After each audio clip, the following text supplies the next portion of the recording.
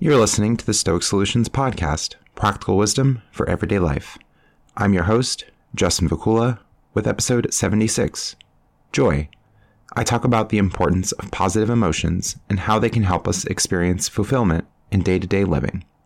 Visit my website at stoicsolutionspodcast.com, where you can email me, connect with me on social media, find past episodes, and join my Discord chat server for interactive discussion. Support my work through Patreon, PayPal, and referral links by visiting the Donate tab on my website.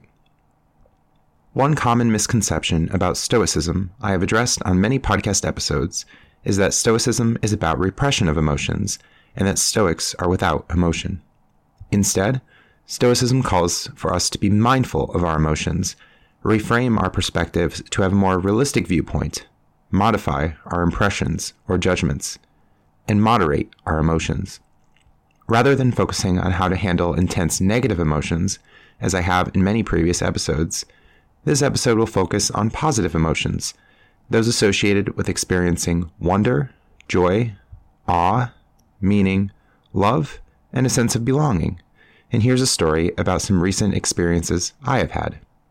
It's now about 14 months since I started working with my current employer, first in a role as a practicum student serving 1 day a week, later as an intern working about 3 days a week, and now working full-time as a behavioral health worker and an intern. Since starting, I've seen lots of progress in my clients, and have had many chances to provide special experiences through group activities, a therapeutic summer program, family sessions, and trips to events.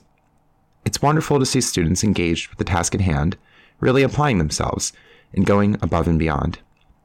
They share an attitude of gratitude, and I feel a sense of meaning having enriched others' lives in my special roles. When recounting a recent experience with a student, I noticed that my voice became low and I was getting teary. I was really happy for the student. The same student continued to talk about one of the outings we participated in and has been really happy to see me in recent weeks. He was one of the first clients I worked with, and I think has come a long way since our initial counseling sessions together. We share similar interests in games and gaming, storytelling, and share similar personality characteristics to form what some in my profession call a good counselor-client match. Other students, too, specifically request my time when they have positive breaks for good behavior. It's a nice feeling to be valued by others and make a difference in others' lives.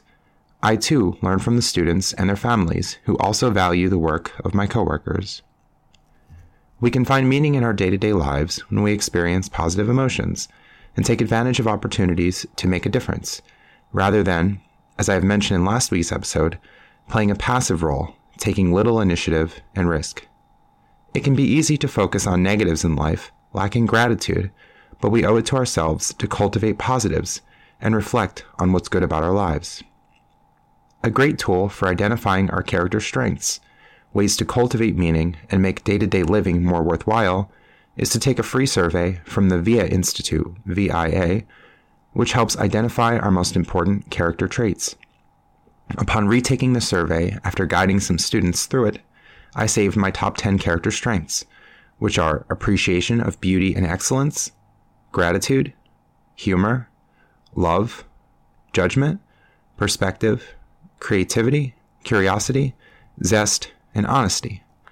In appreciating beauty and excellence, I find joy in talking about concepts, patterns, stories, and notice that which I find interesting. I especially enjoy the imagery Seneca uses in his letters to his friend Lucilius, and have had opportunities to share Stoic themes with students who appreciate the ideas, including one who was talking about how his reading class was too easy and he wanted something more difficult. Well, we read some passages from Seneca. I find recurring themes in life and link them to other concepts. I appreciate the hard work others put forth and become excited when I see mastery, especially when I'm able to implement and plan and excel. I love complex and novel musical arrangements, noticing the overlap of melodies, instruments, and salient lyrical themes. Gratitude, of course, is a recurring theme in my podcast and in Stoic texts. When the world isn't the way I'd like it to be, an inevitable occurrence, I can reflect on what's going well and how we can even take what we might consider a tragic moment as an opportunity to learn or accept fate, that we have done what we can and now can work to rebuild. I appreciate good friends, those who share valuable information with me, and people who offer me help on a day-to-day basis. Humor. I like wordplay, laughing at the absurd, and poking fun in a fun way, especially when the day seems to slow down, people seem upset, or it can be difficult in the moment to experience gratitude. I recall some funny experiences, memes, and encourage myself to laugh. Seneca even urges us to conquer hardship with a smile. Creativity. I love to find interesting solutions to problems, optimizing strategies, and trying novel approaches to experience success. In many aspects of life, I take contrarian approaches, deviate from the norm, and throw ego or care for social validation aside to accomplish. In the previous 2 months, I've been deep into the world of making and saving money through best utilizing lucrative credit card sign-up bonuses, bank account sign-up bonuses, and great deals online and at local stores.